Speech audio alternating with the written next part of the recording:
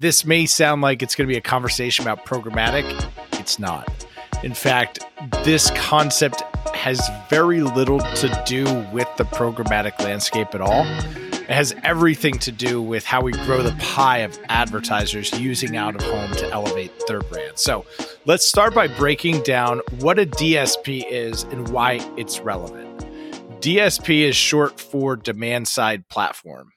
This is the literal interface used by marketers to deploy ads. This can be Facebook Ads Manager, Google Ads Manager, or even the Trade Desk or Google's DV360. Simply put, a DSP is how marketers access inventory and run campaigns.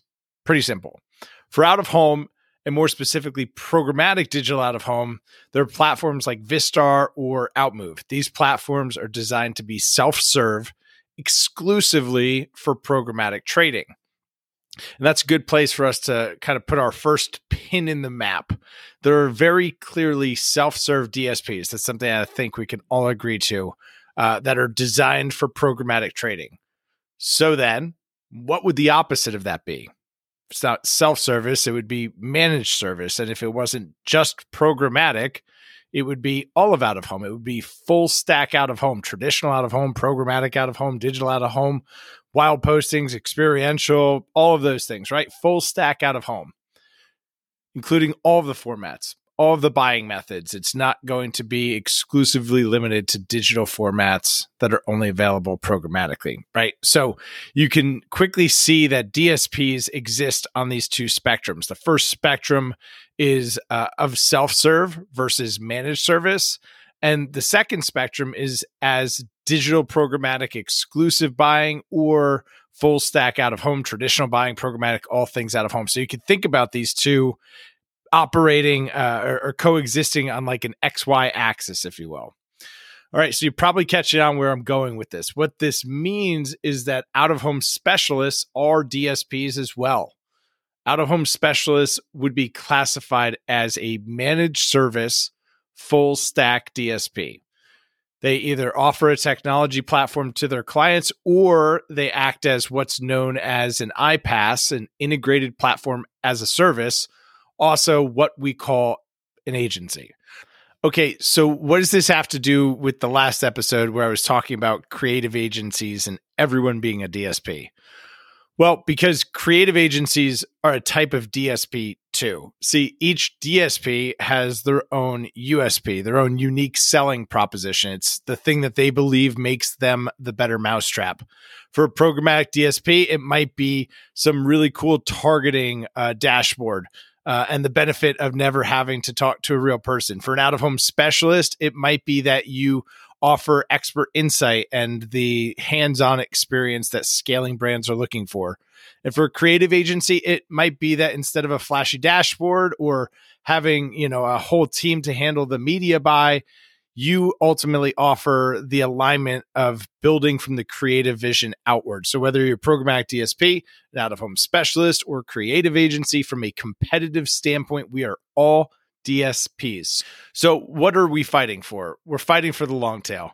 If you've never heard of the long tail before, that's okay. We're about to break down what it is and what it means for out of home. And if you have, I think you'll appreciate this perspective on it. But the long tail was a concept popularized by Chris Anderson, who is the editor of Wired.com, really one of the companies that pioneered a lot of the internet. But basically, the long tail boils down into these three pillars. First, that a huge number of mildly popular products can outsell a small number of evergreen hits. Meaning that if you can offer a sufficiently large number of niche products, you can compete with the few best sellers. Think about this in the context of out-of-home. 80% of out-of-home's revenue comes from local advertisers. This is across all of the formats, from billboards to bus shelters, one-sheet posters and laundromats to digital place-based screens. 8 out of every $10 spent on our channel is coming from local advertisers. That means that despite the popularity of a few amazing screens we see all the time in Times Square or Las Vegas, that the backbone of our industry is local. Said another way, a huge number of mildly popular products can outsell a few number of hits. Okay, check. First pillar down, next pillar. Next pillar, the way to think about this is the unique dynamic of out of home in that anyone can start a media company, and we continue to see new networks and new offerings pop up seemingly weekly. But the next pillar is, since everyone can now produce their own content, the tail keeps getting longer. The barrier to entry to becoming an out-of-home media owner is literally zero. You could go into business today offering some new format, hanging posters on telephone poles in the suburbs. You get paid cash in advance, and you don't even have to give up a single cent of valuable capital in your business, right?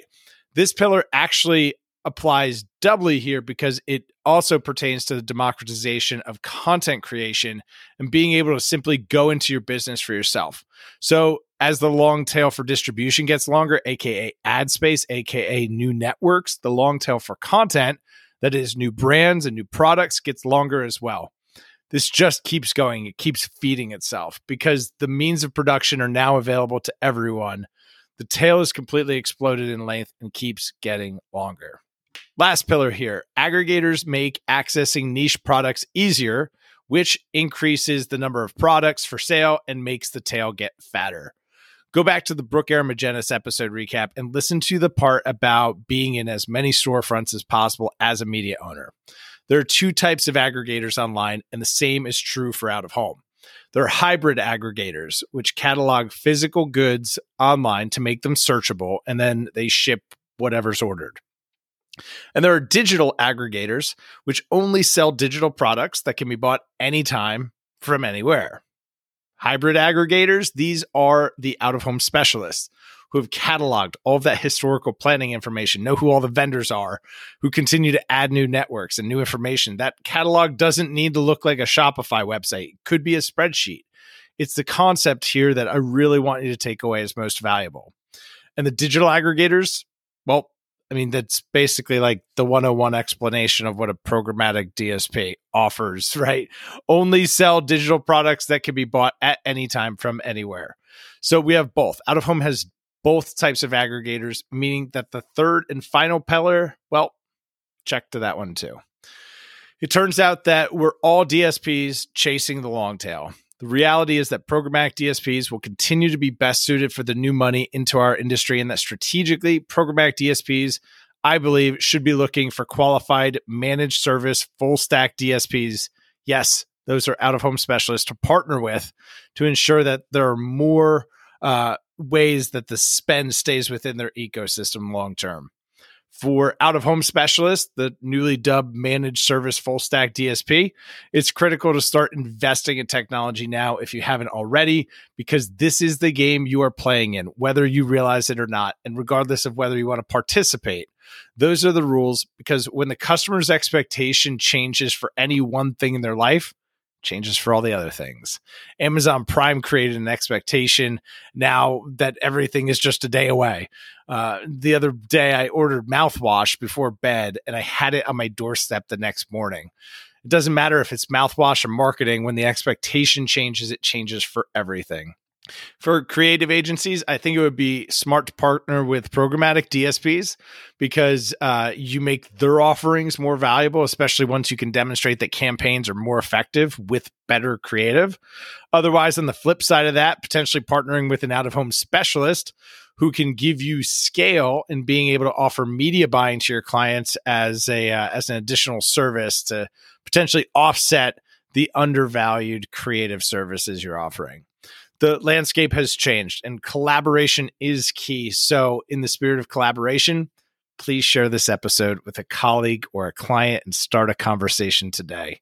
Make sure to check out doubleohired.com, whether you are a growing company that wants to find out-of-home specific talent or a job seeker ready to write your next chapter. Doubleohired.com is the first completely free career marketplace just for out of home.